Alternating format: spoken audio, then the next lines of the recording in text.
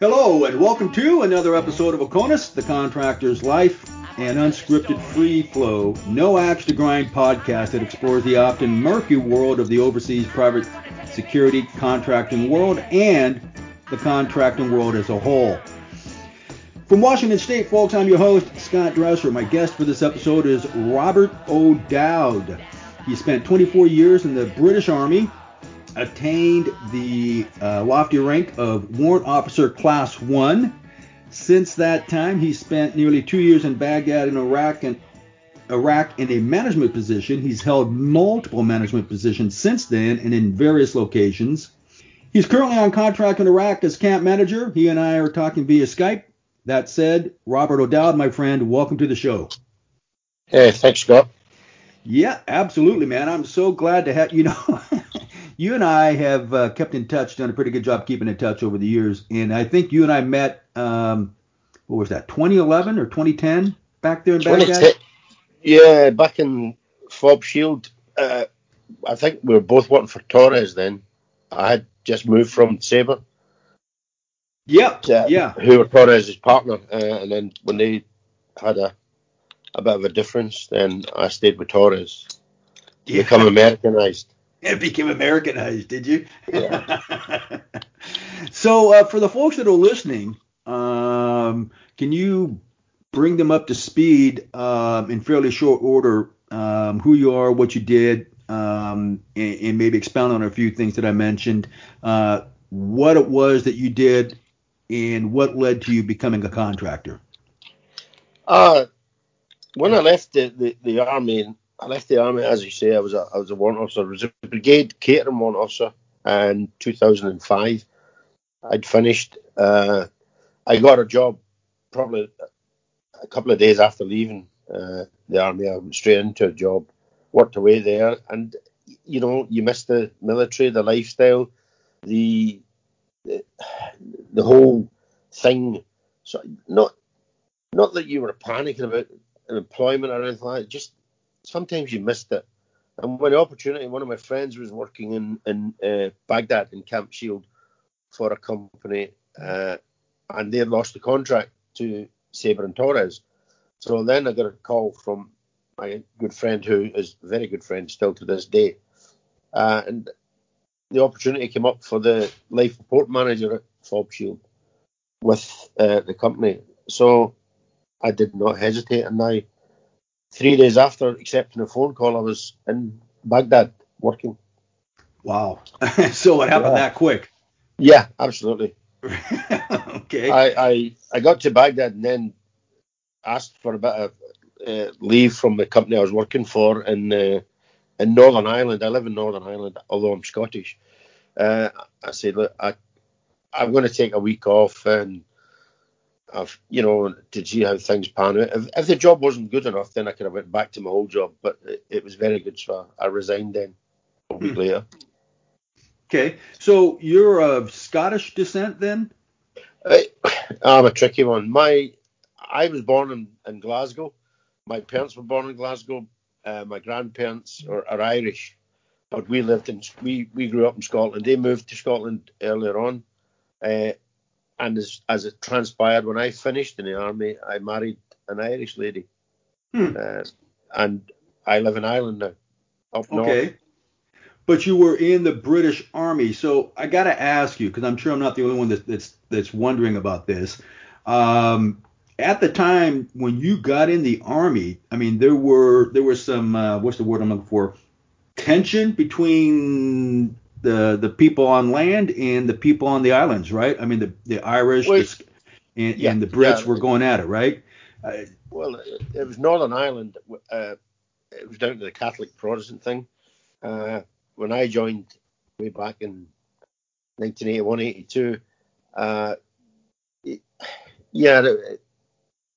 I say, it was a religious thing, and it went on for a long, long time until the Good Friday Agreement, and then we got some sort of peace and stability. But it's not as bad now as it used to be. But that when the 6 counties got the split from the rest of Ireland, Ireland got their independence from Great Britain and become become their own country again. Then the Northern Ireland stayed with the UK, so they're part of the United Kingdom of Great Britain and Northern Ireland. There was tension, and Northern Ireland's a small place, but it was on the news regular, bombing, shootings, and stuff. It's not like that now, I have to add. It was just then the British Army went in to be peacekeepers to separate things, and it just got quickly out of hand, and it escalated for a number of years, and it was ongoing very, very much. And thankfully, we had a Good Friday Agreement, and things have settled down, although it's not fully gone away, but it's not as bad as it was in the old cowboy days. I remember those times. It was in the news a lot. But the reason I asked that and brought it up was because I'm curious to know, did that cause any, apparently it didn't, but I would have thought it would have caused problems with the British Army bringing on somebody from that part of the world with what was going on. But apparently that wasn't an issue for the British. No, it was wholly a religious thing. So we have regiments from Northern Ireland, and indeed a lot of the people in these regiments were from south of Ireland. So they had no problem with it. It's just the people outside had the problem. The British Army certainly didn't really have a problem. You would have some small incidents, but nothing more than that. But most of these incidents revolved around football. Okay, and there's been a number of movies over the years, decades actually, where they either portrayed that conflict, for lack of a better term, and I just want to ask you just real quickly, if you've watched any of the movies that portrayed that, and if you think any of them portrayed it accurately. They get a bit of poetic license, don't they, to create drama. Some yes and some no. It's just, it depends. Yeah. Well, I was just curious because I'm basically an outsider. I mean, I grew up, and that stuff was in the news, and we heard what we heard. I was never really close to it. Never really had a lengthy discussion with anybody about it. So, I've never. We know what we know, which if we're not Irish or Scottish or British at that time, we probably don't know very much other than what's been portrayed a lot in the movies. And I'm fond of saying that Hollywood frequently gets it incorrect when it comes to movies portraying stuff over there around the world, especially in the Middle East. So I was just curious what your take was on movies that portrayed those things. But and that's fine. You answered that. So you spent 24 years in the Army. So you got out in what year did you get out in the Army then? 2005. Okay, 2005. So what did you do between that time and the time you got on contract in Iraq? First job I got was a business development manager for a catering equipment company, building kitchens, like DFACs and things like that, and putting in the equipment, doing the specifications and stuff. It wasn't a huge company, but I worked there for maybe a year and a half, 2 years. Then I moved to, I was again business development and production manager of a poultry processing company in the same place where I'd got the first job, same area, sorry. And I spent a while there, and that's when I got a phone call to go to Iraq in 2009. So I'd done a couple of years in each of them, and got itchy feet and drove off back to Iraq, or away to Iraq, sorry. So was this a natural fit for you coming out of the military? Yeah, I believe so. When I went back, when I first took the job as life support, it was run like a military camp. And these days, the old security companies were all full of ex-forces, American, South African, British, and every company had them with some policemen as well involved in it. So it was very much run in a military fashion, and the old British Army, the American Army, we had the accommodation was like billeting and stuff like that. So it was pretty easy to get into it, if that makes sense. And then having DFACs and all the rest of the estate, which I eventually run, was just part of what we done in the army.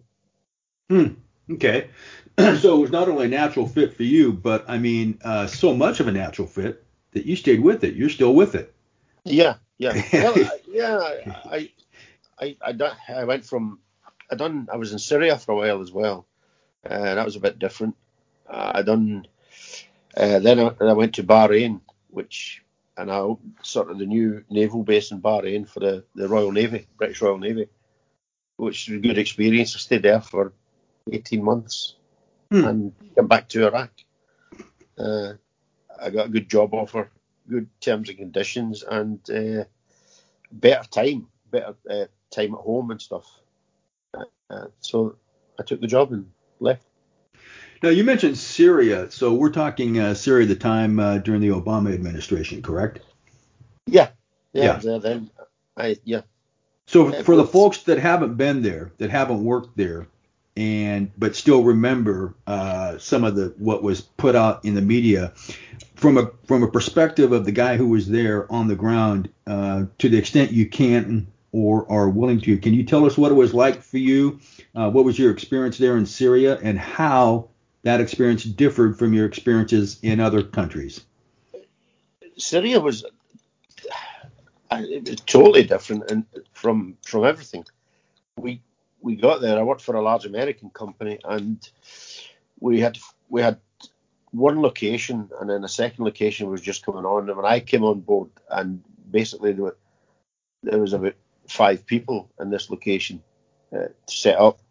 We had a chef and a few other bits and pieces, and slowly we started to build a whole camp. This was in a place called Tabqa, and this was while everything else was going out. We were doing demining, so we had a mixture of South African guys, British, a lot of British. There was no Americans, but it was an American company. It was just all British boots on the ground. Interesting. It was different. It was very basic, to be fair, Scott. It was basic. We had no fence. We had no ditches, no nothing, hardly any protection. We didn't have any personal weapons either. The guys, we had some guard. They had weapons. It was the local guys. There was a lot of things going on, but never really affected us. We got visits dropping in from the American guys that was in the country at the time. Now and again, to get a bit of feed, get a bit of, had a little barbecue on a Thursday for them, and that kind of thing. But then the camp grew and grew, so we got bigger and bigger, like it was in Iraq. But when I first went there, I didn't have the luxury of all the security like we did in our place. You can drive in that gate, and you were a lot safer. But it was nothing like that. It was just desert, and we were right next to Raqqa. You can hear everything, just along the road of it. Yeah, it was different. It was a different experience. So I got to ask you then. It might sound weird, but did you enjoy that time there? Do you look back on it with fond memories? Absolutely, all of them I've had good memories from. We had a good crew. There was a good gang of people there, and definitely, definitely a good time. So when you left, how much had things changed between the time you arrived and the time you left? What were things? Was there a demonstrable difference, or was it just huge? Yeah, it was huge. The company made huge strides. They rebuilt. They took over a building that was derelict. Rebuilt a DFAC and everything inside it. They built accommodation. Brought in loads and loads of porta cabins and stuff like that, and really did make a big difference. It become a huge big camp. But and quickly as well. They've done very well, I thought. So now, to your knowledge, is that camp and other places like it that maybe came up? Are they still there? Are they still operating? I don't know. I have no idea. Okay. Well, just, I mean, so much has been in the news that hasn't been in the news. It seems like that part of the world has kind of lost its focus, and we occasionally hear stuff through the grapevine, but it just kind of like went away. But so yours was when you were there, your position, you guys were there for what? Logistics and life support? Life support, logistics, but and then the other guys were all demining, the demining guys. Okay, right, okay. So for the folks that are listening, because those terms have come up before, what is life support versus logistics? How do they differ? How are they the same? Well, life support is the whole end to end. I was life support and logistics, so I looked after everything. Like in Shield, I was life support and logistics. That I looked after the accommodations, I looked after the welfare, I looked after got all the stores that came under me as well, and procurement. I done a lot of procurement for Torres and not so much Sabre, but mainly Torres when they went their own way, and we got our license and stuff, and we had to stand up. Gary Owen, if you can remember. I mean, we were out buying weapons and stuff, and that was a sort of an experience. We didn't have to buy so much transport. That was already in place by Sabre. Sabre had the infrastructure, to be fair. Everything was there, and I just looked after it. So the life support side of it is looking after the people, and the logistics is providing them the stuff to do their jobs. Like we had 400 or 500 guards in Fob Shield alone. Were there that many? I knew there were a lot. Yeah. But I didn't realize there were that many. Wow. Yeah, we had 2 shifts and with some off and stuff. And we had quite a lot of expats. Yeah, we did. Although, and maybe, I probably didn't see as much as you and some of the other people did because I tend to stay pretty focused on where I was. And when I was done, I either went to the gym, I might get something to eat, and went back to my room. I kept my friends pretty tight, you and some other guys, but I mean, I didn't venture out a whole lot, check things out, So you were the guy that was behind the scenes doing all that stuff.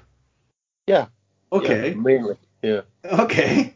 So your job as life support and logistics is way bigger and perhaps arguably more important than a lot of people give it credit for. Yeah. There's a lot involved actually, but it's not just me as one person. There's a lot. It's a huge team. We had our cooks, our laundry, our gyms, all that kind of stuff. All comes together under the one umbrella, so to speak. Just like your quartermaster's department in the army. And those guys will do your billeting, do your laundry, they do your cooking, all that kind of thing. And it's just one big team. Interesting. We had quite a lot of staff. I think around about 70. But it was a big camp. Fob Shield was very big.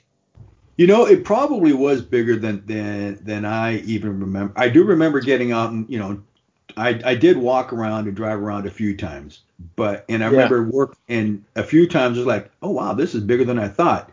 But still, in my perspective, it was still relatively small compared to a lot of other camps. Of course, yeah. I mean, the Victory Base and that was huge. Other camps were massive compared to this, but this was right next to if you can remember, the Ministry of Interior. Yep. And there was a lot of outside noise you could hear quite a lot. There was.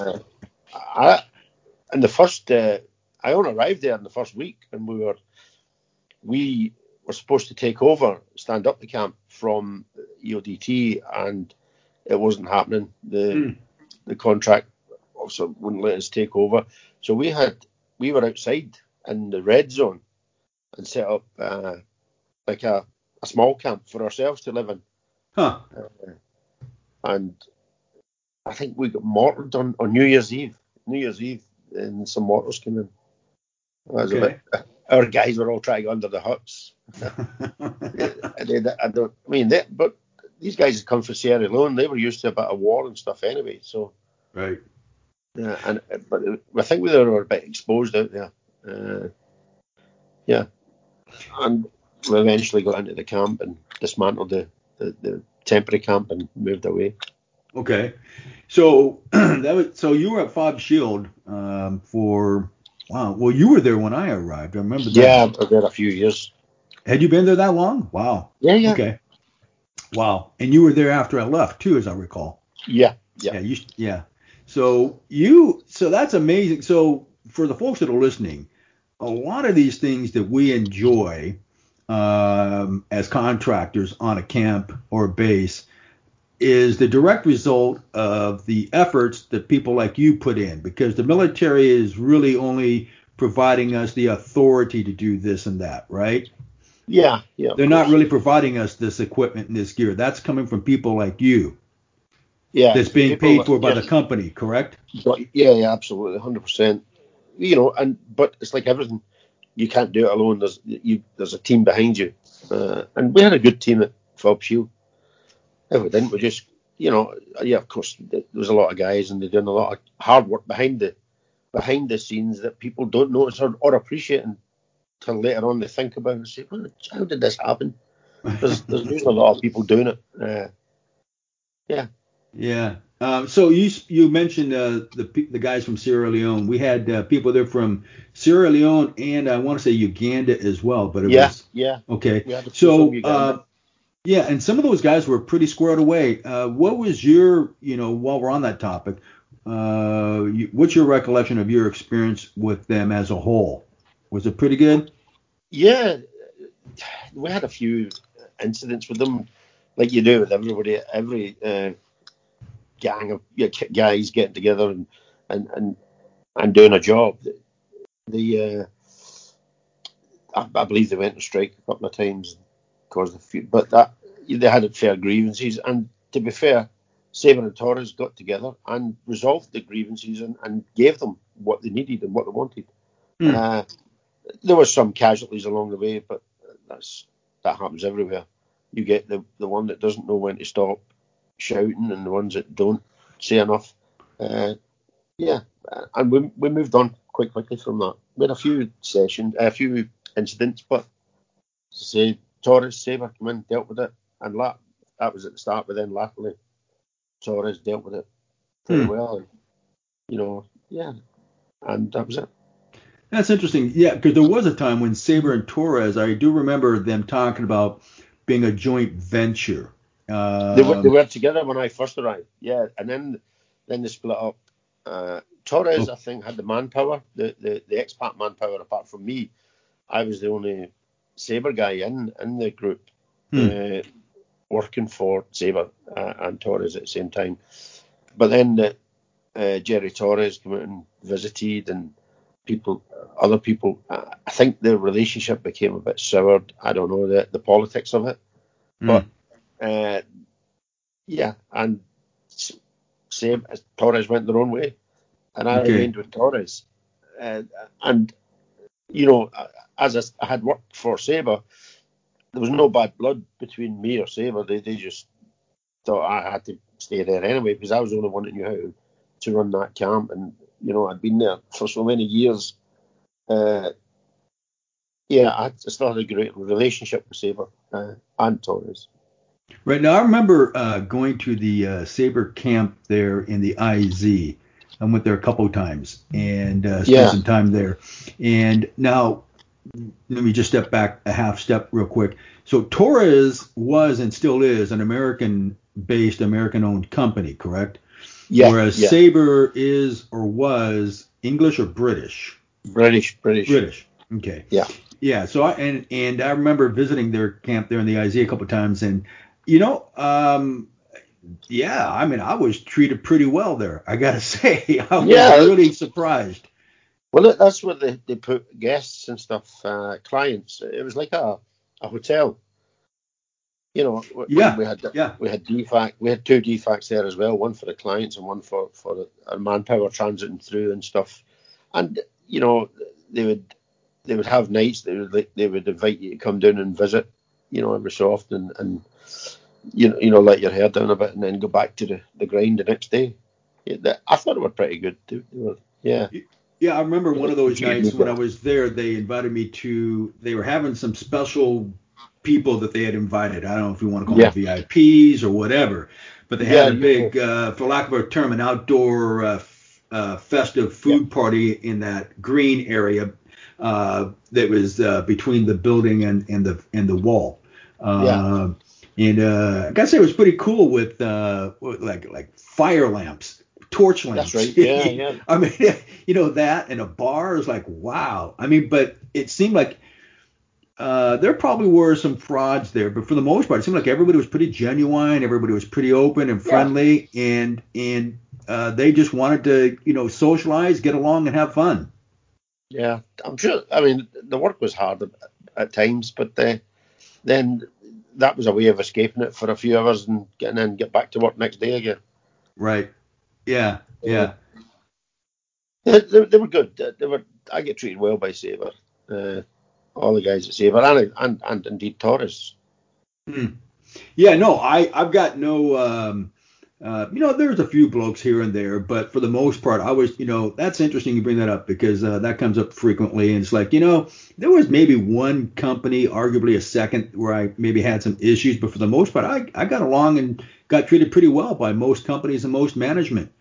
And I think, if you just square it away, keep your head down, do your job, I think that's pretty much the way it is. I think it's only the guys that want to cause waves and rock the boat. And some of these guys only go there to cause waves and rock the boat. The rest of us just get the job done and get on with it. That's the only thing you can do. But a lot of the guys, obviously all the Torres people were American. Apart from one guy, I just remember one American guy came through and he was actually Scottish from Glasgow, same place as me. He was in the army with me in the early days. He had went to America and got his American passport and everything. So, but he spoke pure Scottish. Okay. That was a bit strange, hearing the Scottish voice coming from the American side. Right. But I still keep in contact with a lot of these guys. From Torres, including yourself. Right. Yeah. No, we've managed to stay in touch over the years. And when you think about all the stuff that goes into life, it's pretty amazing. But, what's the word I'm looking for? We occasionally, maybe more often than occasionally, work with guys, come across guys that, you just click, and maybe you don't get to spend as much time together as you'd like to while you're in country, but you remember each other and you want to stay in touch. And I went to the States. I visited some people as well, actually. And they reciprocated. They came to the UK. Well, I'd love to. My wife, and I won't give away any details, but she is, I think this year, I think it's this year, she's got a travel club thing planned, and two of her stops actually, are Ireland, Scotland, and then of course stuff in the UK and other places. And she's going to spend several days in Ireland and Scotland. I said, no kidding. I said, all right. And I'd love to go with her, and I won't go into it, but you and I have talked offline why I won't get on an airplane and, why I won't go into certain areas. But that's just me. But man, I would love to. But my wife did say, and I forget what it is, there's some distillery there. I don't remember if it's Scotland or Ireland. Bushmills. Maybe. She said she's already said she's going to get me one of those expensive bottles and bring it back. I said, woohoo! It's probably Bushmills in Ireland, not in Ireland. But maybe there's a lot of distilleries in Scotland. Yeah. Every house has got its own distillery. She mentioned the name of it. I don't recall. It was some famous place, and she was talking about bringing back a big bottle of scotch. All right. So anyway, I just so I tell her, when she's going to places, I said, well, tell me where you're going. I might know someone out there that can kind of keep tabs on you if you guys get off the beaten path. Because I'm fond of telling her, I said, the world is a big scary place, and I think there's too much Hollywood la la land going on in a lot of people's lives when they travel. Yeah. They're not paying attention. Speaking of which, so you were there in Baghdad, FOB Shield. That wrapped up. You moved on. Where did you go from there? I then, for a while, had my own company, me and an American guy, a security company, and also a logistics company. And we based primarily in Dubai, but we've done a little bit here and there, but we've done some in Kenya, and some in the Philippines. We've done a few trips to the Philippines. We put a lot of effort in it, a lot of stuff into it. But at that particular time, that there was a shift in the policies in the Middle East with all the, like Sabre they had the main contracts, but then it had to become American as the lead company. So we were getting stifled out of the work by the bigger companies, and we were competing, and we were actually spending a lot more money than we should have to try and compete with them. I'd done a lot of bids and a lot of paperwork contracts put together for Sudan and places like that, only to lose it, and then finding out later that they'd actually used their paperwork and their hard work and got somebody cheaper. It's disheartening, but we had about 3 years at it, good 3 years. Yeah, I was gonna say I think I remember that was what 2014, 15, 16, something like that. Yeah, I remember that. Yeah. So okay, 2018, I finished up in the Philippines. No, I didn't. 2017, I'm a liar. I come back, so I took a job 2018.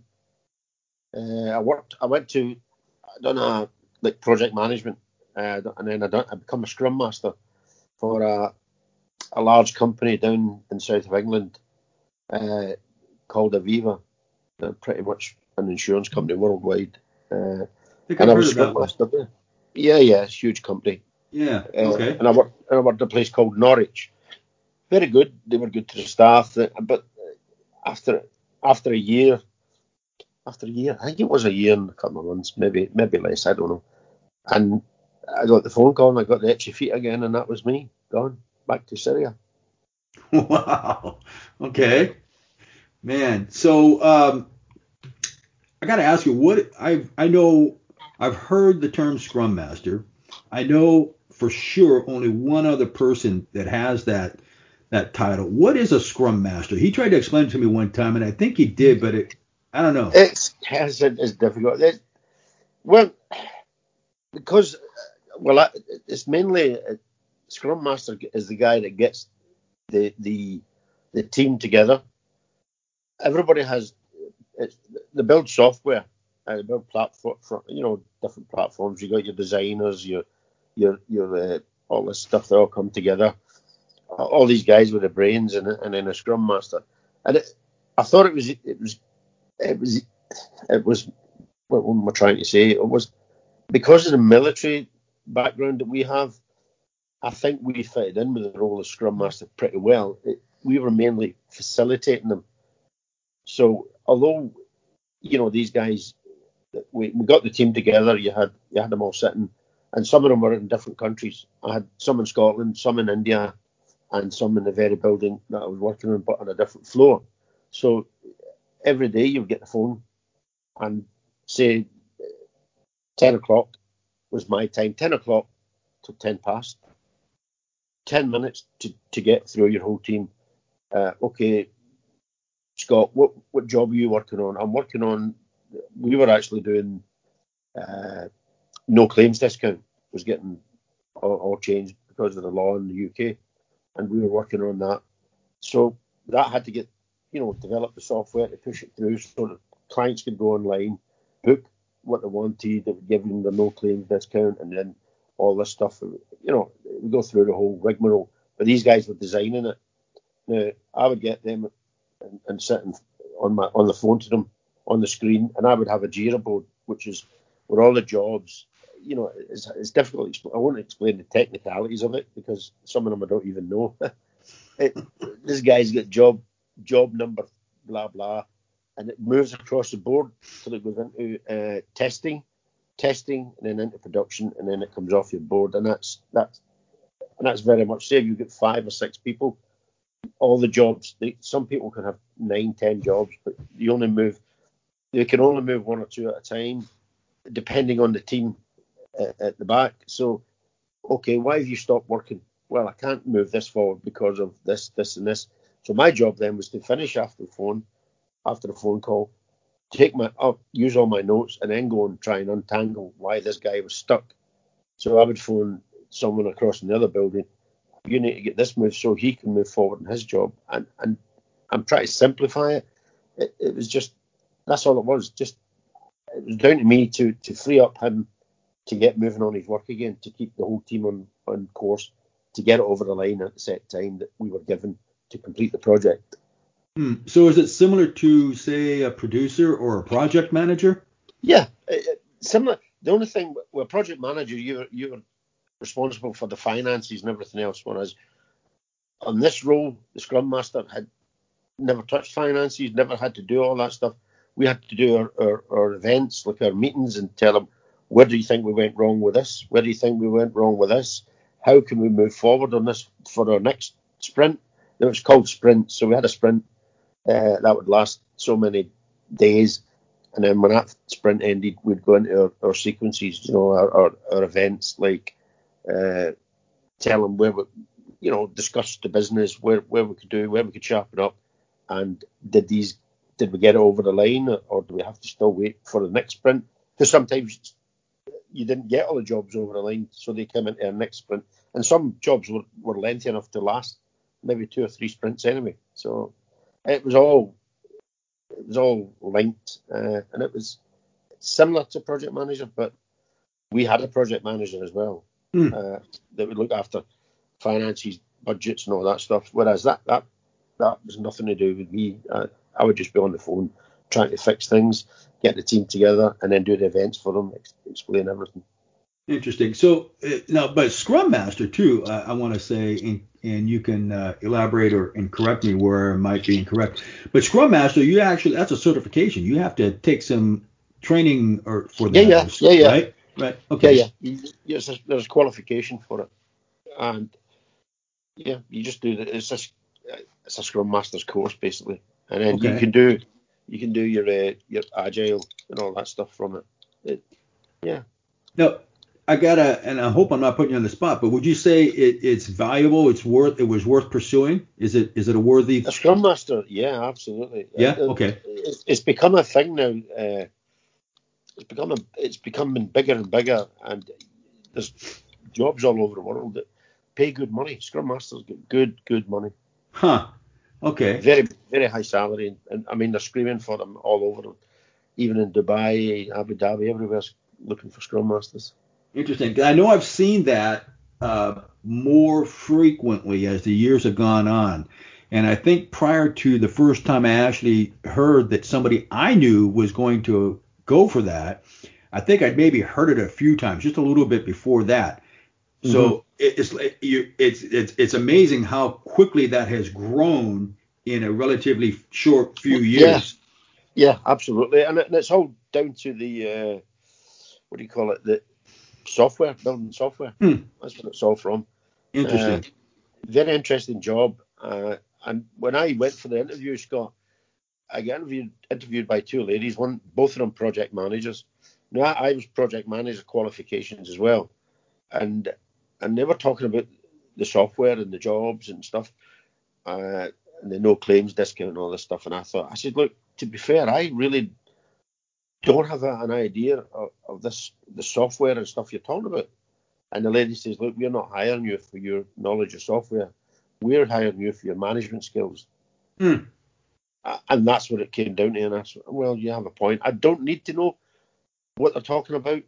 Well, I do. It's good to have a basic knowledge of it. But I don't need to know the technicalities of it, because you always had an expert sitting next to you who was doing it anyway. Okay. And all I had to do was get them together, move the jobs on, and keep it going at a timely pace. And that was it. Okay. It was similar to a facilitator. Okay.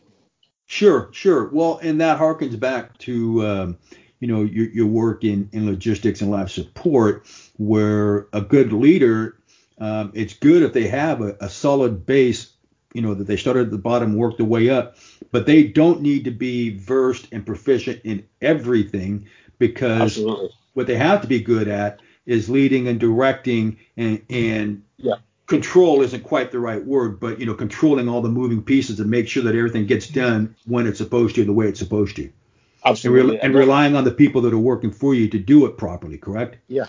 Yeah. Because Okay. you don't have the same base knowledge as these guys do. They have to do it for you. All right. But you're only there, as I said, like it's exactly as you described it.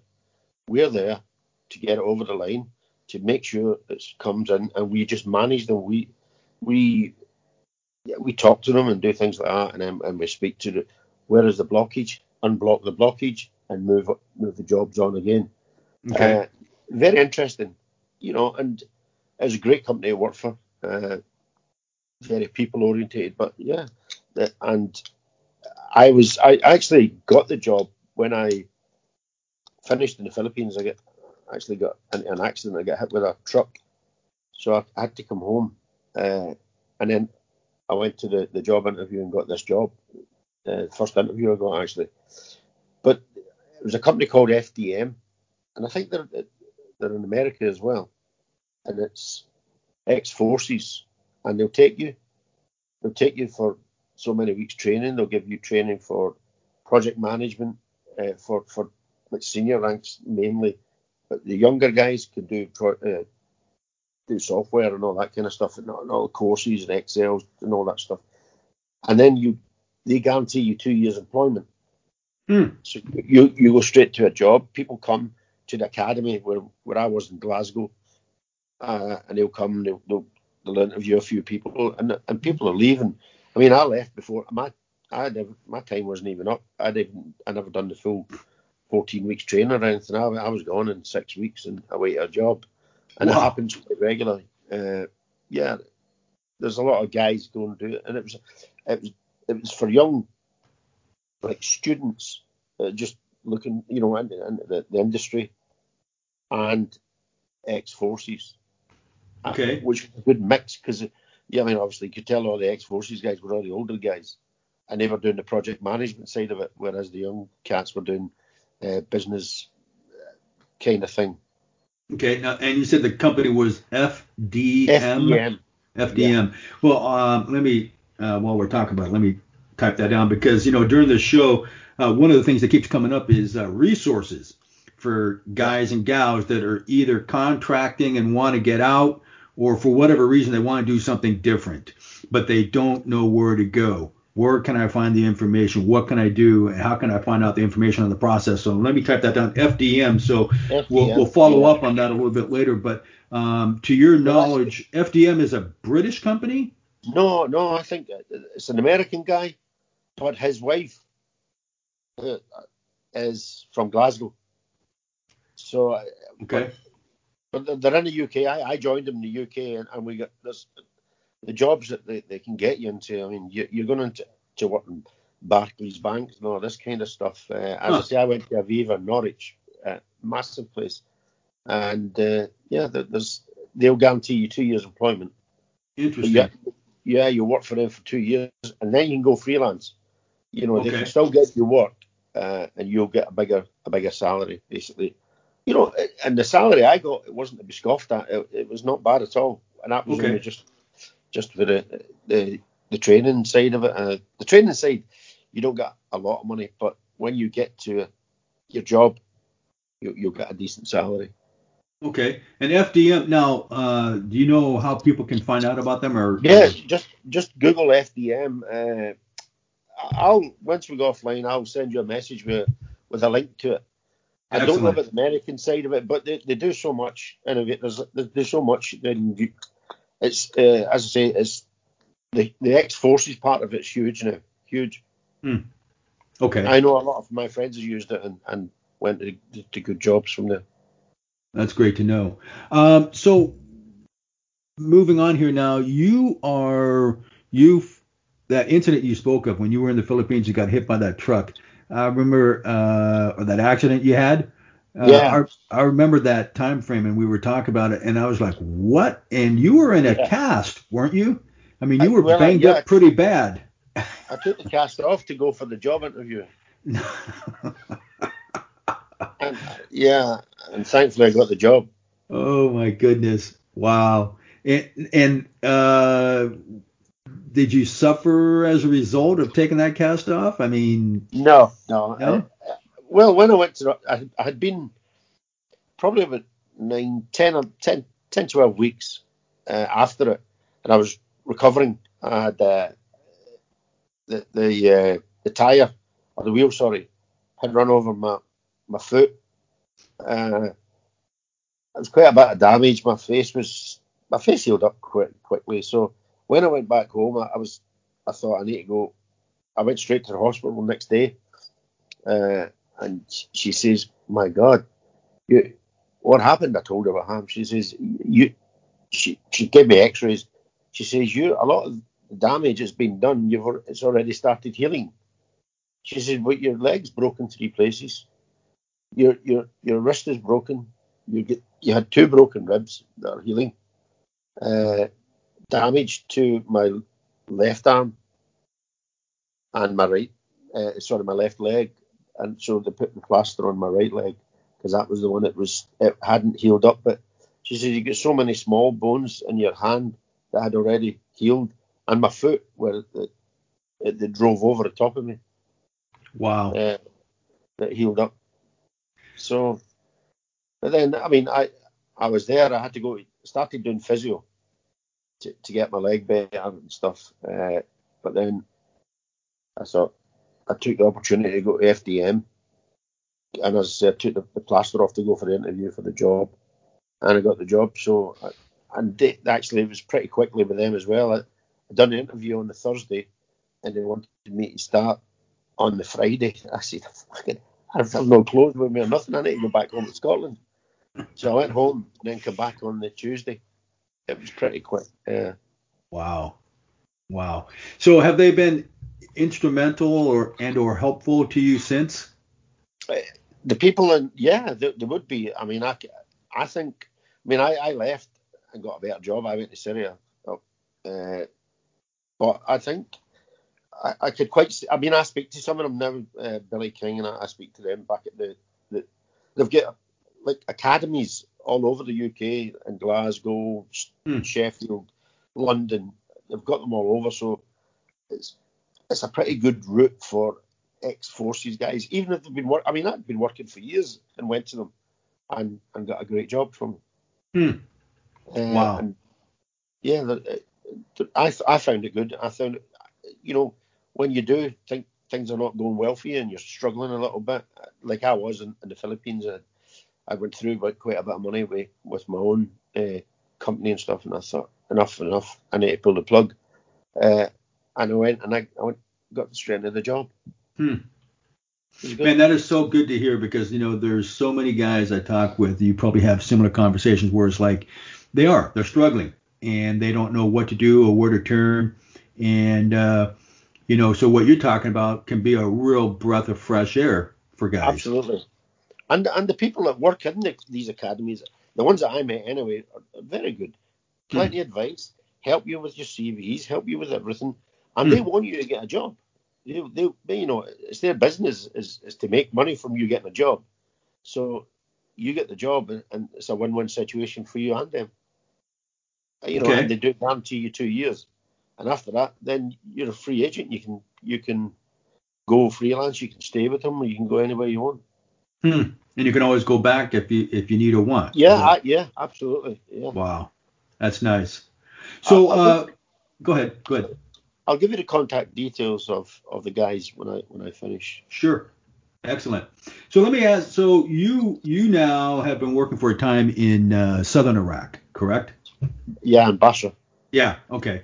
I don't want to put stuff out there that maybe you don't want put out there, so that's why I was a little reticent. But so you've been there for a time. So tell us what you're doing there and what it's like down there now. It's yeah, it's not. it's not as bad as the old days, to be fair, but there's still an undercurrent. Not so bad at all. You get the odd thing here, very few and far between. I don't want to tempt fate, but yeah, it's just bits and pieces. Nothing like we used to get in the old days. Things have moved on quite a bit, and because we're in the oil and gas industry, it's a bit different. Although we still have all security. I mean, this is like it's a large compound, but we have security. We have security companies to look after us. Yeah, and you mentioned the relationships there, and we both know, and we're not the only ones who know this, but how important relationships can be outside anywhere really, but especially when you're working in environments like that. The personal relationships you develop with people from other countries, and you've developed a number of those with people there, both at the corporate level and elsewhere. Can you? And we've talked about, your workings with the locals. I mean, how important is that? The relationships you're able to establish with people to get things done and keep turmoil to a minimal? Well, I think it's vital. I think it's vital for the whole operation. If you want to work and do a good job and you don't have the support of the locals, you ain't going to get a good job done, because these guys won't support you either if you don't, but they have to understand, and they do understand, to be fair, that you're the boss, and they'll back you up. But as long as you don't step over that line of starting, nobody likes being shouted at and all this stuff. This is all in the old days. We don't do that anymore, I don't think, anyway. But the relationship, you have to develop it. It's like all relationships. They're not going to. Some you do, they work straight away. But when you arrive at a new place, there's a degree of mistrust, that they don't know you. They don't know you're going to be a good guy or a bad guy. So they're a bit reticent to step forward and put themselves in the firing line, or be seen by their friends to be a sneaky crawler and that kind of thing. And because you've got so many different nationalities, the dynamics are different from them all. Mm-hmm. And because we've been in this situation for so many years, we get used to it, and it's just a case of managing that. They have, like I've got Africans, Asians, and just different people. We just have to manage their expectations, and they're all different, as we know. And the locals are part of that. And we've got a lot of locals. They've got the biggest majority of my staff are locals. So you're well versed and experienced with working with people from other nationalities. Mm-hmm. And I think you would agree with me that, there are some customary things that are different, societal things that are different, but basically the core value is we're human. We all, as you said, or hearken to, just treat them with some dignity and respect. Absolutely. The thing is, Scott, these guys are doing exactly the same as you and me. They're working for the money to make sure the family get a better life than they had. And with the way the situation is in a lot of countries, they're poor, and this is a good job for them. So they'll work every day and night. They'll do that extra bit of work for you when you need it. But you have to step up and look after them when they need it too. You have to recognise the signs that, hey, I might be tired. Hey, I might be struggling with stuff at home. And that's when you can be a better manager by stepping in and guiding them. Yeah, so walking that extra mile and pulling that extra knot on the rope, along with the guys that you're directing and managing, so that they know the boss is with us. Yeah, because they'll do it for you as long as they know you're with them. Yeah. Right. Oh yeah, I would agree with that 100%. Yeah. So your experiences as a contractor and your other experiences in general, you enjoy the life you're leading now, correct? I mean, you wouldn't trade it for anything, pretty much. Yeah, absolutely. It's become the norm for me. It's part of my whole psyche and my whole makeup. I didn't think it would, but yeah, it's probably who I am now. I've been Right. at it so long, and it's the bridge between leaving the military and going into another type of military. It's like almost being institutionalized without the bars. That makes sense. Oh, unless it's the right type of bar.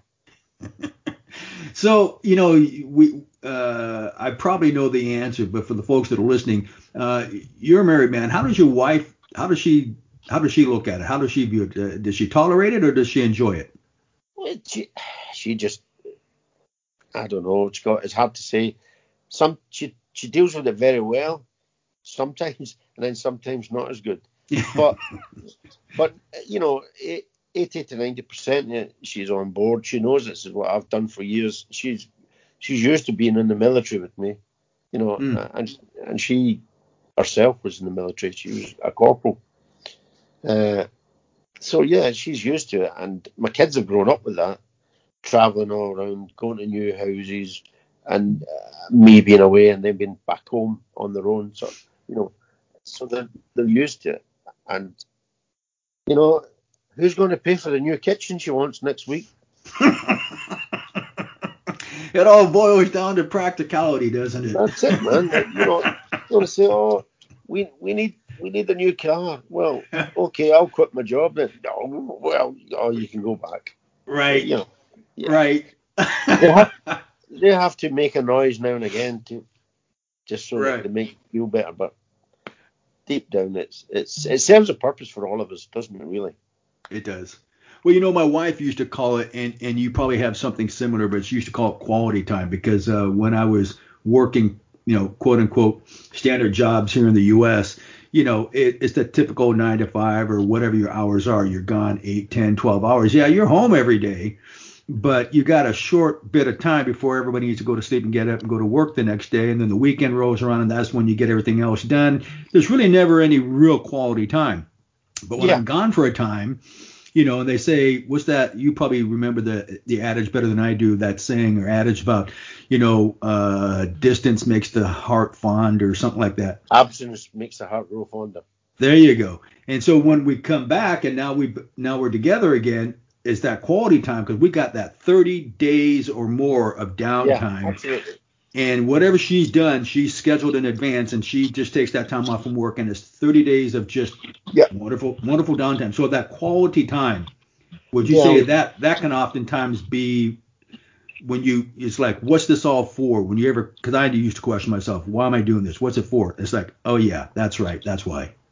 Yeah, you have a fair point there because when you get back, I mean, if you're living together, you get in each other's nerves. You're working, but at least when you're away, it's not too long. You come back, apart from this COVID thing, then you come back and it's quality time. That's a nail on the head.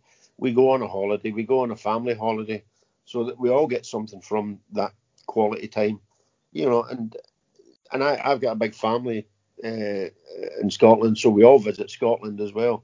We visit my brothers and sisters and stuff over there. Yeah, and then look forward to the next time. Right. So, is there a place you've been that you would really like to go back to, or are you at that place? Working. Yeah. I don't. I like Bahrain. Bahrain was good, but the downside of Bahrain, I spent too much money there. It was a very sociable city. Yeah. Yeah, and yeah, we were spoiled a bit in Bahrain, and I like Bahrain. I don't know.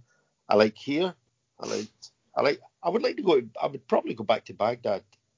Really? Yeah. Okay. Yeah. Okay.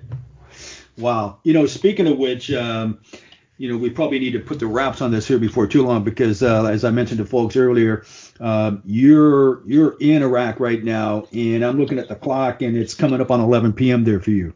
Yeah. So, and you got to go to work tomorrow. So, So to kind of put the wraps on this, do you have first I want to just get this out of the way. I'd love to have you back again at some point in the future and do this again and cover down on all the things we didn't have time to do. So with that said, would you be willing to come back and do this again at some point in the future? Yeah, absolutely. Excellent. I enjoyed the little chat. So with that asked and answered, is there a takeaway, a golden nugget, or word or words of wisdom you would like to leave folks with, something for them to ponder and think about as we move forward in life? Yeah, and I know it makes sound a bit silly, but don't be afraid to take the chance and come and do these things. Don't be afraid. And I don't mean fear of anything outside. I think we're guided by a lot of constraints that we think, what happens if it doesn't work and I can't do the job and that shit. No, rubbish.